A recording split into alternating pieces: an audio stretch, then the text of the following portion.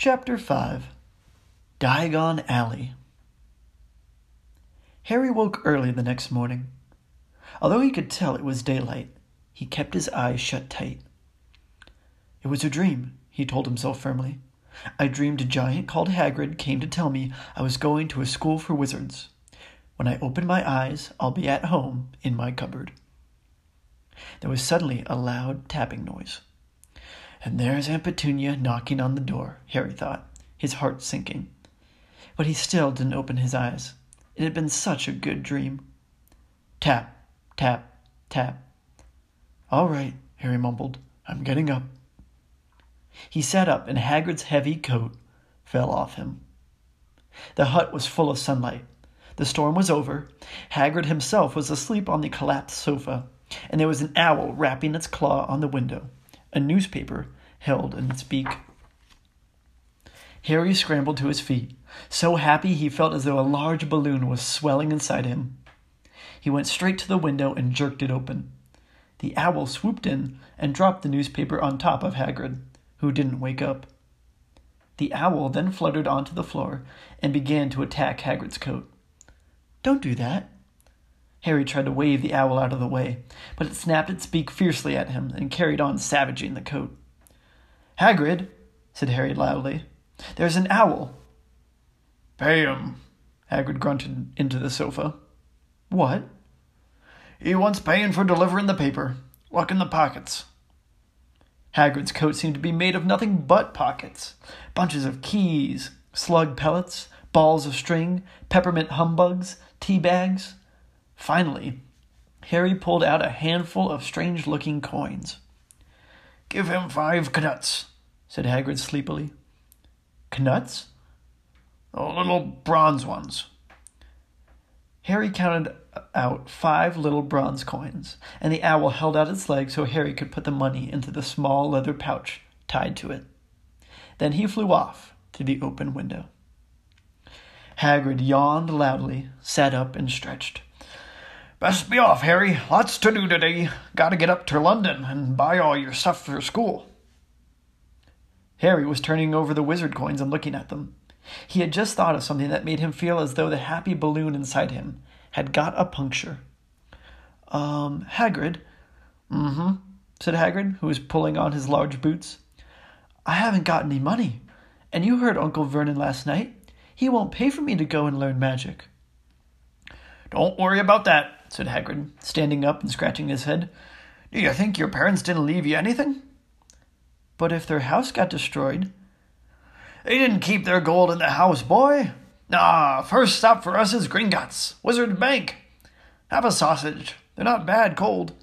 And I wouldn't say no to a bit of your birthday cake neither. Wizards have banks? Just the one, Gringotts, run by goblins. Harry dropped the bit of sausage he was holding. Goblins? Yep. So you'd be mad and try to rob it. I'll tell you that. Never mess with goblins, Harry. Gringotts is the safest place in the world for anything you want to keep safe. Except maybe Hogwarts. As a matter of fact, I gotta visit Gringotts anyway. For Dumbledore.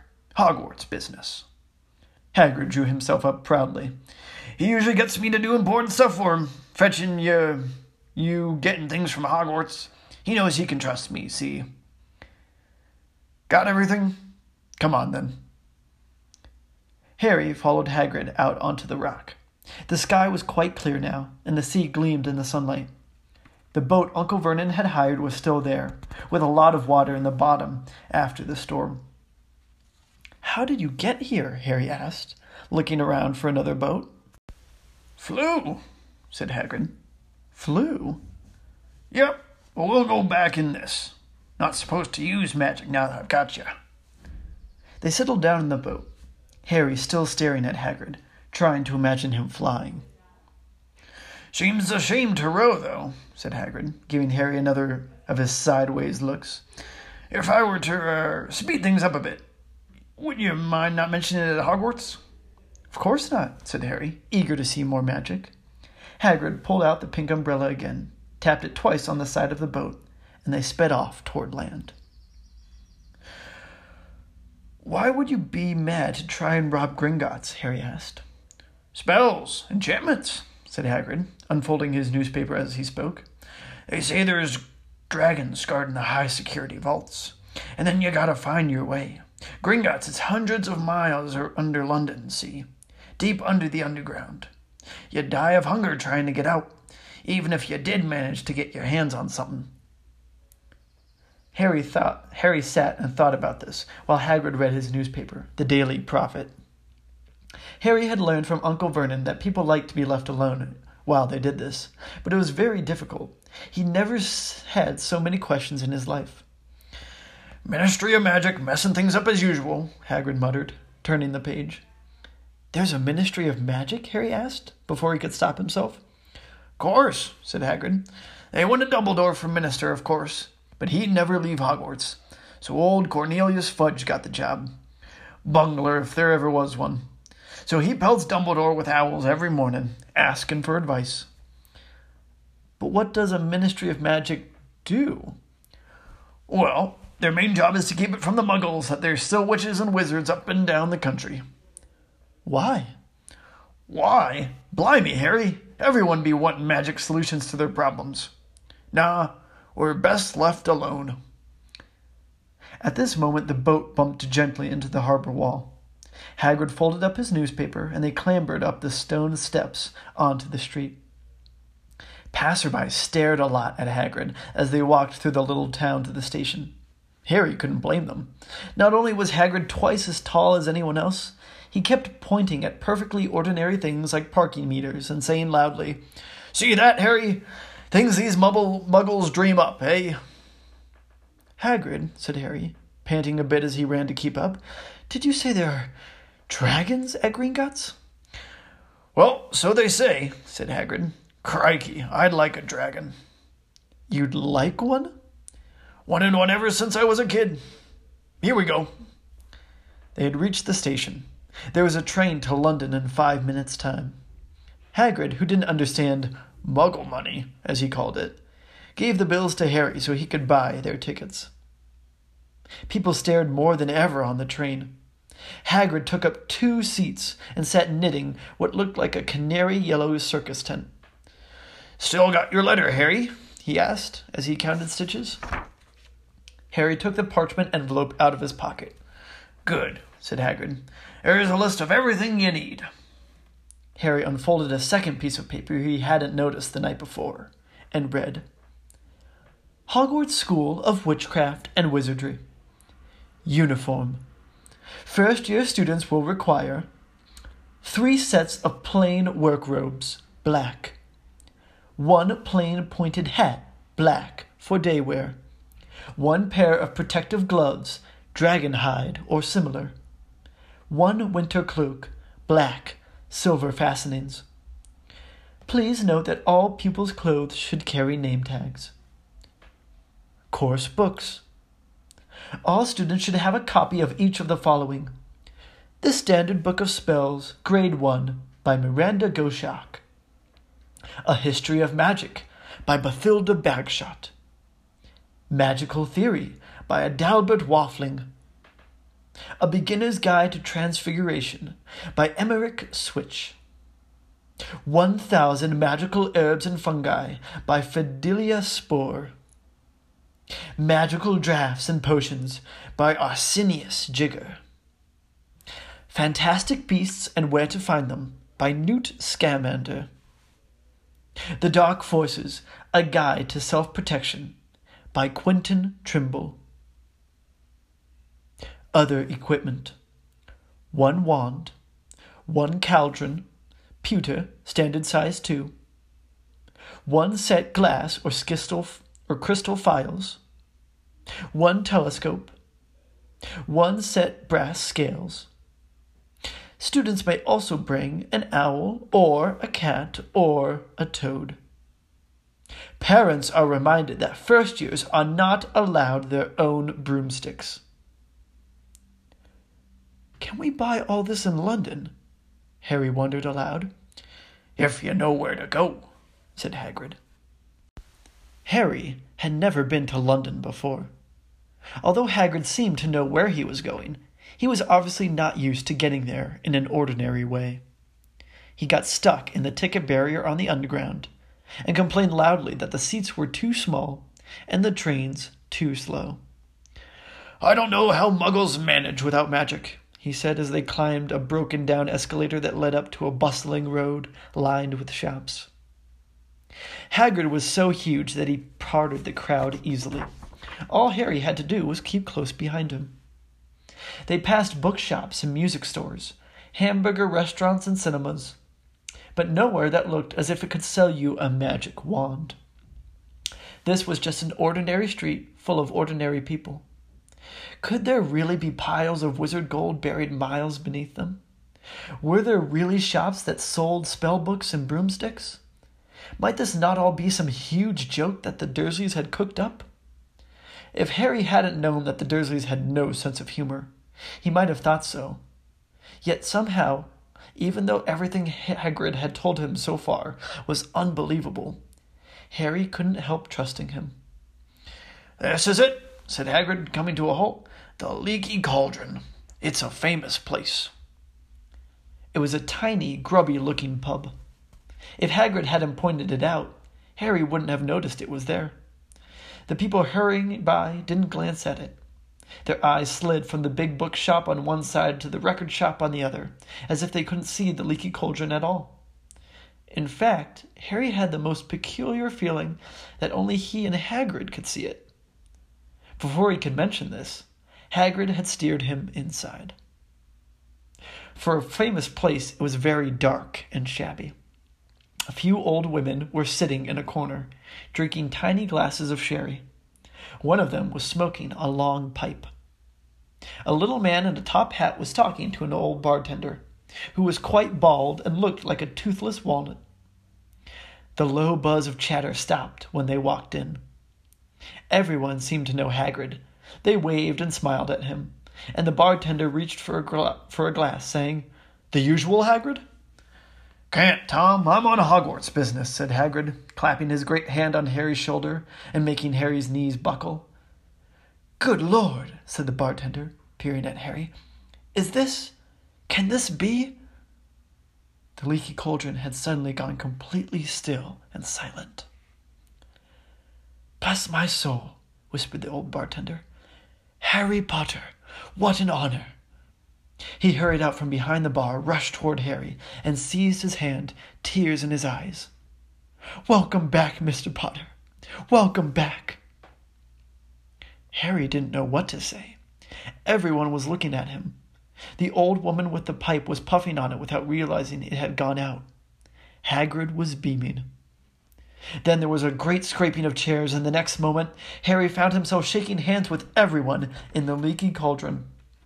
"Doris Crockford, Mr. Potter. Can't believe I'm meeting you at last." "So proud, Mr. Potter. I'm just so proud." "Always wanted to shake your hand. I'm all of a flutter." "Delighted, Mr. Potter. Just can't tell you. Diggle's the name. Daedalus Diggle." "I've seen you before," said Harry, as Daedalus Diggle's top hat fell off in his excitement. "You bowed to me once in a shop." "He remembers!" cried Daedalus Diggle, looking around at everyone. "Did you hear that? He remembers me."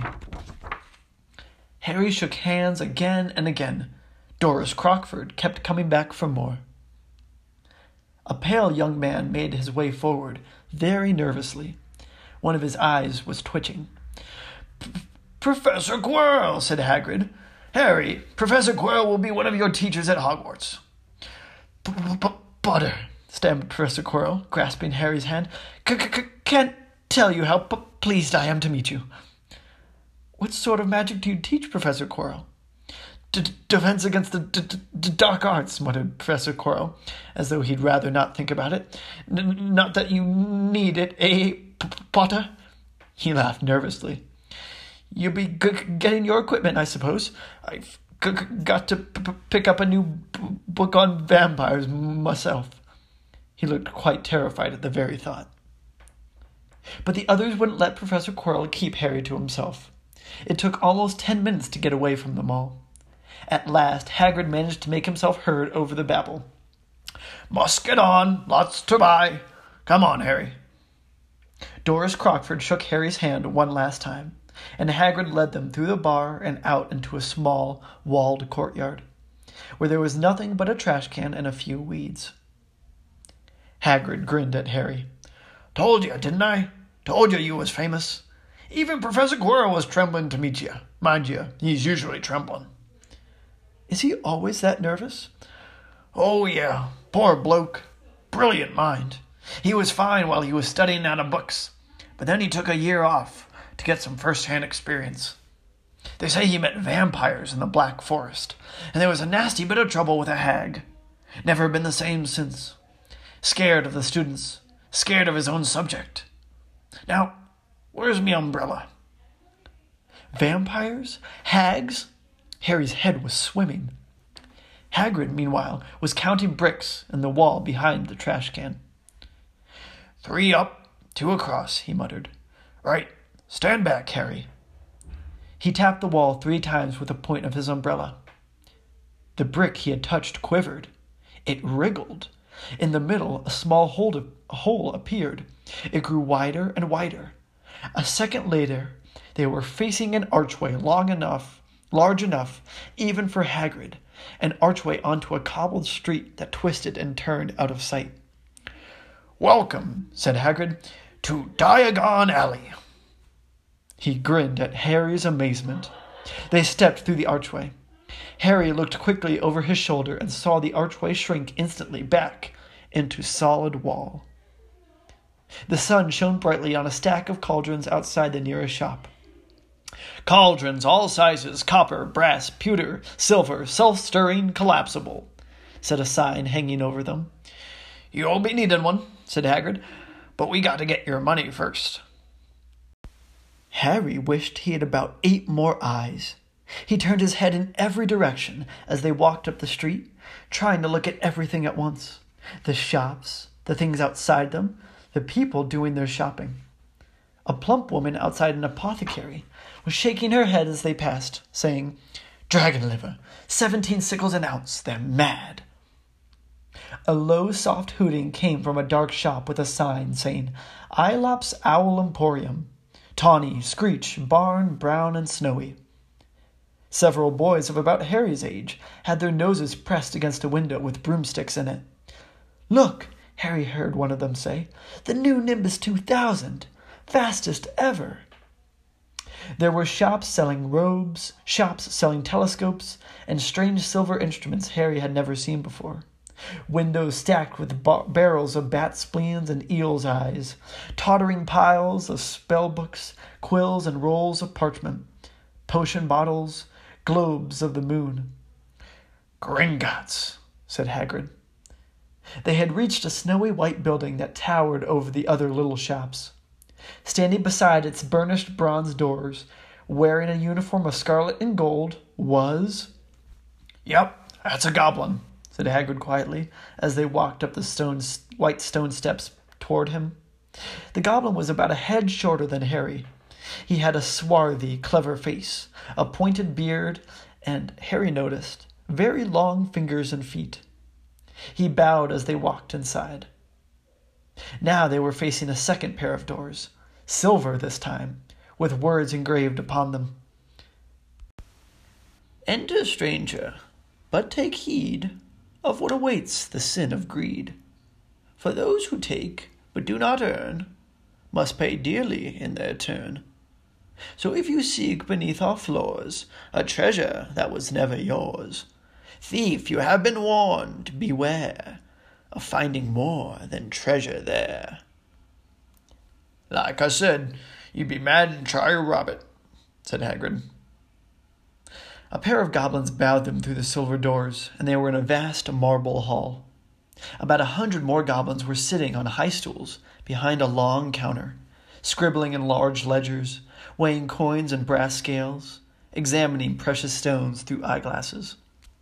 There were too many doors to count leading off the hall, and yet more goblins were showing people in and out of these. Hagrid and Harry made for the counter. "Morning," said Hagrid to a free goblin. "We've come to take some money out of Mr. Harry Potter's safe." "You have his key, sir?" "Got it here somewhere," said Hagrid, and he started emptying his pockets onto the counter, scattering a handful of moldy dog biscuits over the goblin's book of numbers. The goblin wrinkled his nose. Harry watched the goblin on their right, weighing a pile of rubies as big as glowing coals. "Got it," said Hagrid at last, holding up a tiny golden key. The goblin looked at it closely. "That seems to be in order." "And I've got a letter here from Professor Dumbledore," said Hagrid importantly, throwing out his chest. "It's about the you-know-what in Vault 713. The goblin read the letter carefully. "Very well," he said, handing it back to Hagrid. "I will have someone take you both down to the vaults. Griphook."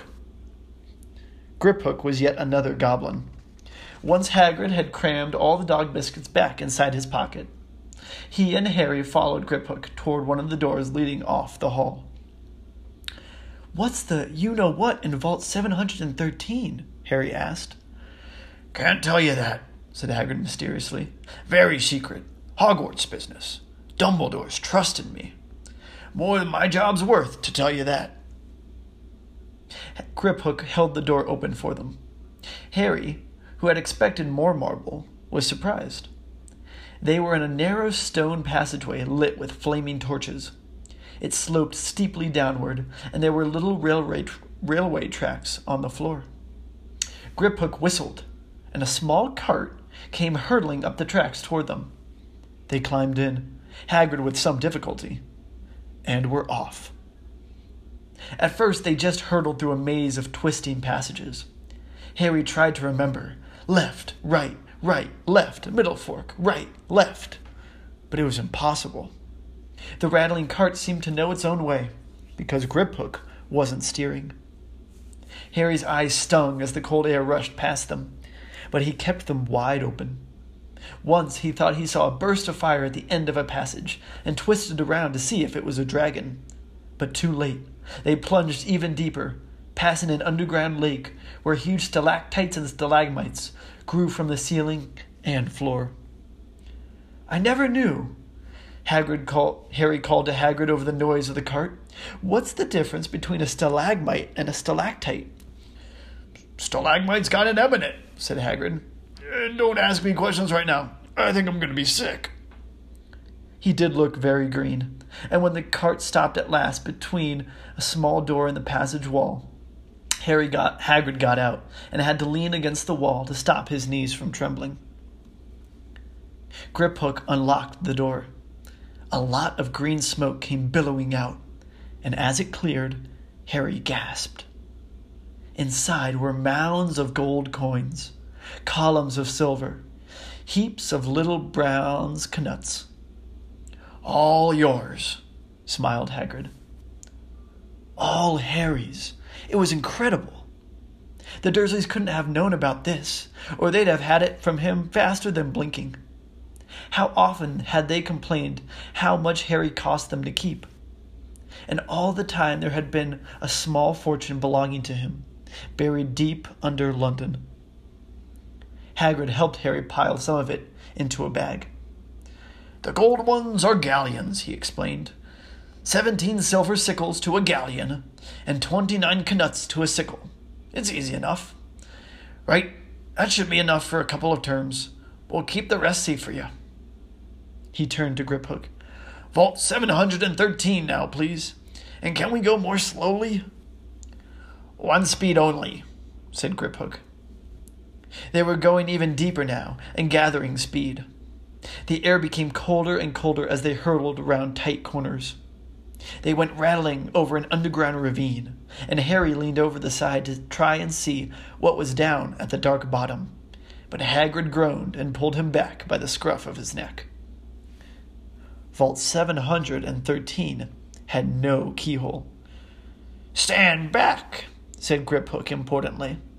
He stroked the door gently with one of his long fingers, and it simply melted away. "If anyone but a Gringotts goblin tried that, they'd be sucked through the door and trapped in there," said Griphook. "How often do you check to see if anyone's inside?" Harry asked. "About once every 10 years, said Griphook, with a rather nasty grin. Something really extraordinary had to be inside this top security vault, Harry was sure, and he leaned forward eagerly, expecting to see fabulous jewels at the very least. But at first he thought it was empty. Then he noticed a grubby little package wrapped up in brown paper lying on the floor. Hagrid picked it up and tucked it deep inside his coat. Harry longed to know what it was, but knew better than to ask. Come on, back in this infernal cart, and don't talk to me on the way back. It's best if I keep my mouth shut, said Hagrid. One wild cart ride later, they stood blinking in the sunlight outside Gringotts.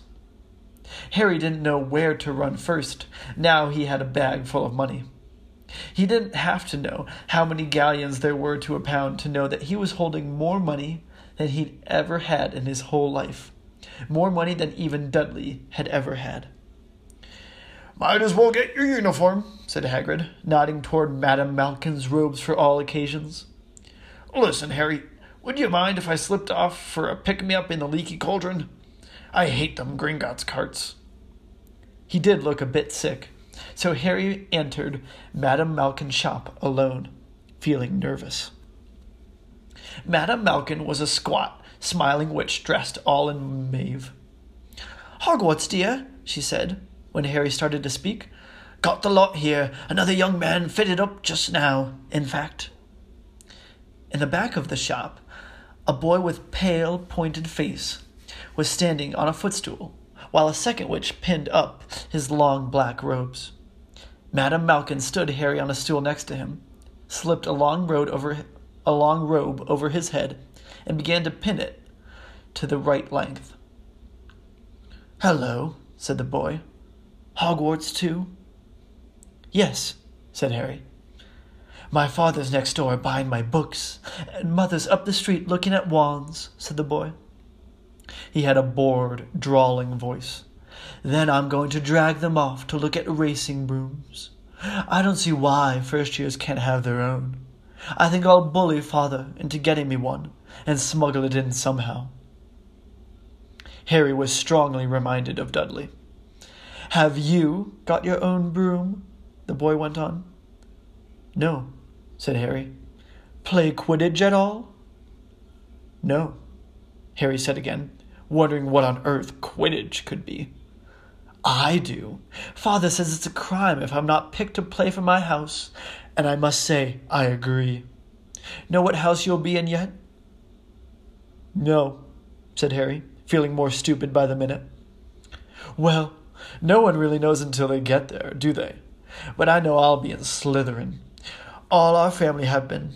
Imagine being in Hufflepuff. I think I'd leave, wouldn't you?" Said Harry, wishing he could say something a bit more interesting. "I say, look at that man," said the boy suddenly, nodding toward the front window. Hagrid was standing there, grinning at Harry and pointing at 2 large ice creams to show he couldn't come in. "That's Hagrid," said Harry, pleased to know something the boy didn't. "He works at Hogwarts." "Oh," said the boy, "I've heard of him. He's a sort of servant, isn't he?" "He's the gamekeeper," said Harry. He was liking the boy less and less every second. "Yes, exactly. I heard he's a sort of savage. Lives in a hut on the school grounds, and every now and then he gets drunk, tries to do magic, and ends up setting fire to his bed." "I think he's brilliant," said Harry coldly. "Do you?" said the boy with a slight sneer. "Why is he with you? Where are your parents?" "They're dead," said Harry shortly. He didn't feel much like going into the matter with this boy. "Oh, sorry," said the other, not sounding sorry at all. "But they were our kind, weren't they?" "They were a witch and wizard, if that's what you mean." "I don't think they should let the other sort in, do you? They're just not the same. They've never been brought up to know our ways. Some of them have never even heard of Hogwarts until they get their letter. Imagine. I think they should keep it in the old wizarding families.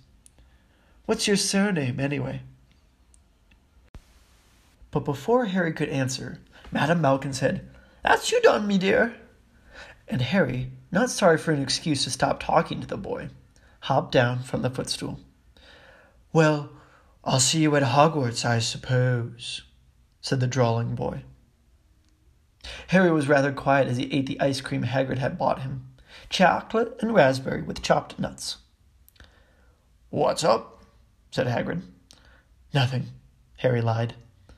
They stopped to buy parchment and quills. Harry cheered up a bit when he found a bottle of ink that changed color as you wrote. When they had left the shop, he said, Hagrid, what's Quidditch?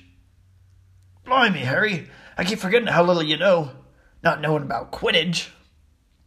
Don't make me feel worse, said Harry. He told Hagrid about the pale boy and Madame Malkin's. And he said people from Muggle families shouldn't even be allowed in. You're not from a Muggle family. If he'd known who you were, he's grown up knowing your name as if his parents are Wizarding folk. You saw what everyone in the Leaky Cauldron was like when they saw you. Anyway, what does he know about it? Some of the best I ever saw were the only ones with magic in them in a long line of Muggles. Look at your mom. Look what she had for a sister. So what is Quidditch? It's our sport. Wizard sport. It's like soccer in the Muggle world, except everyone follows Quidditch, played up in the air on broomsticks, and there are 4 balls. Sort of hard to explain the rules. And what are Slytherin and Hufflepuff? Schoolhouses. There's 4. Everyone says Hufflepuff are a lot of duffers, but I bet I'm in Hufflepuff, said Harry gloomily. Better Hufflepuff than Slytherin, said Hagrid darkly. There's not a single witch or wizard that went bad who wasn't in Slytherin. You know who was one. You know who was at Hogwarts? Years and years ago, said Hagrid. They bought Harry's school books in a shop called Flourish and Blots, where the shelves were stacked to the ceiling with books as large as paving stones bound in leather. Books the size of postage stamps in covers of silk. Books full of peculiar symbols, and a few books with nothing in them at all. Even Dudley, who never read anything, would have been wild to get his hands on some of these. Hagrid almost had to drag Harry away from curses and counter-curses, bewitch your friends and befuddle your enemies with the latest revenges, hair loss, jelly legs, tongue-tying, and much, much more, by Professor Vindictus Viridian. I was trying to find out how to curse Dudley. I'm not saying that's not a good idea, but you're not to use magic in the Muggle world, except in very special circumstances, said Hagrid. And anyway, you couldn't work any of them curses yet. You need to get a lot more study before you get to that level. Hagrid wouldn't let Harry buy a solid gold cauldron either. It says pewter on your list. But they got a nice set of scales for weighing potion ingredients and a collapsible brass telescope. Then they visited the apothecary, which was fascinating enough to make up for its horrible smell, a mixture of bad eggs and rotten cabbages. Barrels of slimy stuff stood on the floor.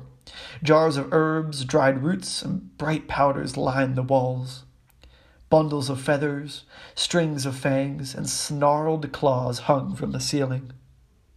While Hagrid asked the man behind the counter for a supply of some basic potion ingredients for Harry, Harry himself examined silver unicorn horns at 21 galleons each, and minuscule, glittery black beetle eyes, 5 knuts a scoop.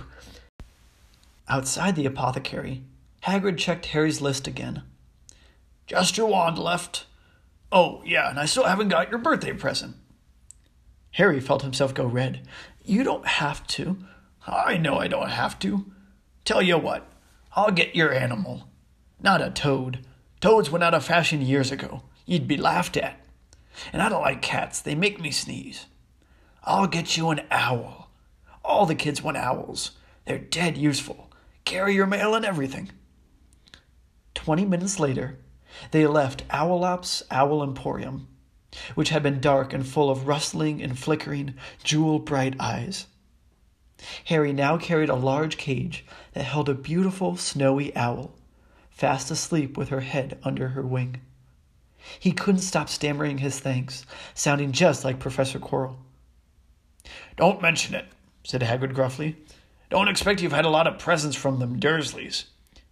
Just Ollivander's left now. Only place for wands, Ollivander's, and you gotta have the best wand."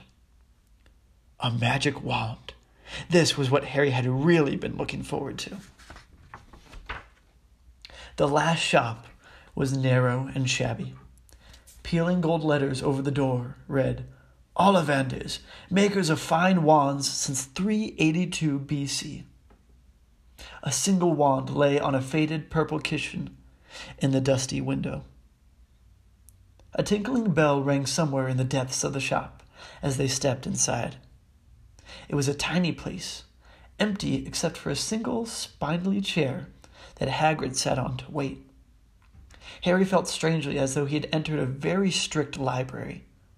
He swallowed a lot of new questions that had just occurred to him, and looked instead at the thousands of narrow boxes piled neatly right up to the ceiling. For some reason, the back of his neck prickled. The very dust and silence in here seemed to tingle with some secret magic. "Good afternoon," said a soft voice. Harry jumped. Hagrid must have jumped too, because there was a very large crunching noise, and he got off quickly of the spindly chair. An old man was standing before them, his wide, pale eyes shining like moons through the gloom of the shop. "Hello," said Harry awkwardly. "Ah, yes," said the man. Yes. I thought I'd be seeing you soon, Harry Potter." It wasn't a question. "You have your mother's eyes. It seems only yesterday she was in here herself, buying her first wand. 10¼ inches long, swishy, made of willow. Nice wand for charm work." Mr. Ollivander moved closer to Harry. Harry wished he would blink. Those silvery eyes were a bit creepy. "Your father, on the other hand, favored a mahogany wand. 11 inches, pliable, a little more power, and excellent for transfiguration. Well, I say your father favored it. It's really the wand that chooses the wizard, of course." Mr. Ollivander had come so close that he and Harry were almost nose to nose. Harry could see himself reflected in those misty eyes. "And that's where—" Mr. Ollivander touched the lightning scar on Harry's forehead with a long white finger. "I'm sorry to say I sold the wand that did it," he said softly. 13½ inches. Powerful wand. Very powerful. And in the wrong hands. Well, if I'd known what that wand was going out into the world to do." He shook his head, and then, to Harry's relief, spotted Hagrid. Rubius Hagrid, how nice to see you again. Oak, 16 inches. Rather bendy, wasn't it?" "It was, sir, yes," said Hagrid. "Good wand, that one. But I suppose they snapped it in half when you got expelled," said Mr. Ollivander, suddenly stern. Yes, they did, yes," said Hagrid, shuffling his feet. "I've still got the pieces, though," he added brightly. "But you don't use them," said Mr. Ollivander sharply. "Oh, no, sir," said Hagrid quickly. Harry noticed he gripped his pink umbrella very tightly as he spoke. Said Mr. Ollivander, giving Hagrid a piercing look. "Well, now, Mr. Potter, let me see." He pulled a long tape measure with silver markings out of his pocket. "Which is your wand arm?" Well, I'm right-handed," said Harry. "Hold out your arm. That's it." He measured Harry from shoulder to finger, then wrist to elbow, shoulder to floor, knee to armpit, and round his head. As he measured, he said, "Every Ollivander wand has a core of a powerful magical substance, Mr. Potter. We use unicorn hairs, phoenix tail feathers, and the heartstrings of dragons. No two Ollivander wands are the same, just as no two unicorns, dragons, or phoenixes are quite the same. And of course, you will never get such good results with another wizard's wand. Harry suddenly realized that the tape measure, which was measuring between his nostrils, was doing this on its own. Mr. Ollivander was flitting around the shelves, taking down boxes. "That will do," he said, and the tape measure crumpled into a heap on the floor. "Right then, Mr. Potter, try this one. Beechwood and dragon heartstring. 9 inches. Nice and flexible. Just take it and give it a wave." Harry took the wand and, feeling foolish, waved it around a little bit. But Mr. Ollivander snatched it out of his hand almost at once. "Maple and phoenix feather. 7 inches. Quite whippy. Try." Harry tried, but he had hardly raised the wand when it too was snatched back by Mr. Ollivander. "No, no. Here, ebony and unicorn hair. 8.5 inches. Springy. Go on. Try it out." Harry tried and tried. He had no idea what Mr. Ollivander was waiting for. The pile of tried wands was mounting higher and higher on the spindly chair. But the more wands Mr. Ollivander pulled from the shelves, the happier he seemed to become. "Tricky customer, eh? Not to worry. We'll find the perfect match here somewhere. I wonder now. Yes, why not? Unusual combination. Holly and phoenix feather. 11 inches. Nice and supple." Harry took the wand. He felt a sudden warmth in his fingers. He raised the wand above his head, brought it down swishing through the dusty air, and a stream of red and gold sparks shot out from the end like a firework, throwing dancing spots of light onto the walls. Hagrid whooped and clapped, and Mr. Ollivander cried, "Oh, bravo! Yes, indeed. Oh, very good. Well. How curious. How very curious." He put Harry's wand back into its box and wrapped it in brown paper, still muttering, "Curious. "Sorry," said Harry, "but what's curious?" Mr. Ollivander fixed Harry with his pale stare. "I remember every wand I've ever sold, Mr. Potter. Every single wand. It so happens that the phoenix, whose tail feather is in your wand, gave another feather. Just one other. It is very curious indeed that you should be destined for this wand, when its brother, its brother gave you that scar." Harry swallowed. "Yes, 13.5 inches. You. Curious indeed how these things happen. The wand chooses the wizard. Remember, I think we must expect great things from you, Mr. Potter. After all, he who must not be named did great things. Terrible, yes, but great." Harry shivered. He wasn't sure he liked Mr. Ollivander too much. He paid 7 gold galleons for his wand, and Mr. Ollivander bowed them from his shop. The late afternoon sun hung low in the sky as Harry and Hagrid made their way back down Diagon Alley, through the wall, back through the leaky cauldron, now empty. Harry didn't speak at all as they walked down the road. He didn't even notice how much people were gawking at them on the underground, laden as they were with all their funny-shaped packages, with the snowy owl asleep in its cage on Harry's lap. Up another escalator, out into Paddington Station. Harry only realized where they were when Hagrid tapped him on the shoulder. "Got time for a bite to eat before your train leaves," he said. He bought Harry a hamburger, and they sat down on plastic seats to eat them. Harry kept looking around. Everything looked so strange somehow. "You all right, Harry? You're very quiet," said Hagrid. Harry wasn't sure he could explain.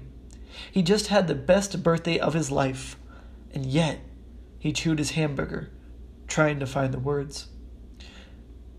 "Everyone thinks I'm special," he said at last.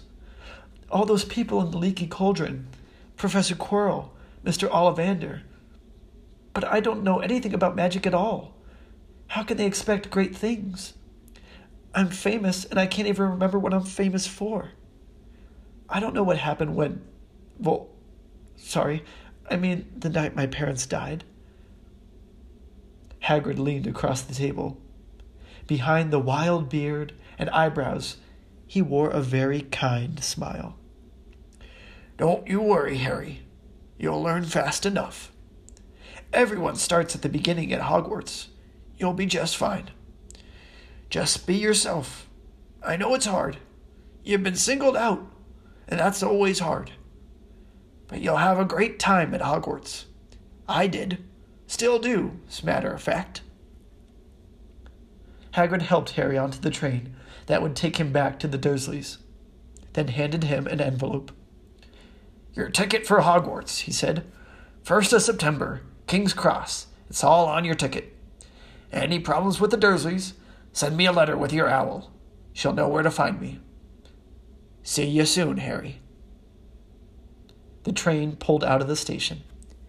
Harry wanted to watch Hagrid until he was out of sight. He rose in his seat and pressed his nose against the window. But he blinked, and Hagrid had gone.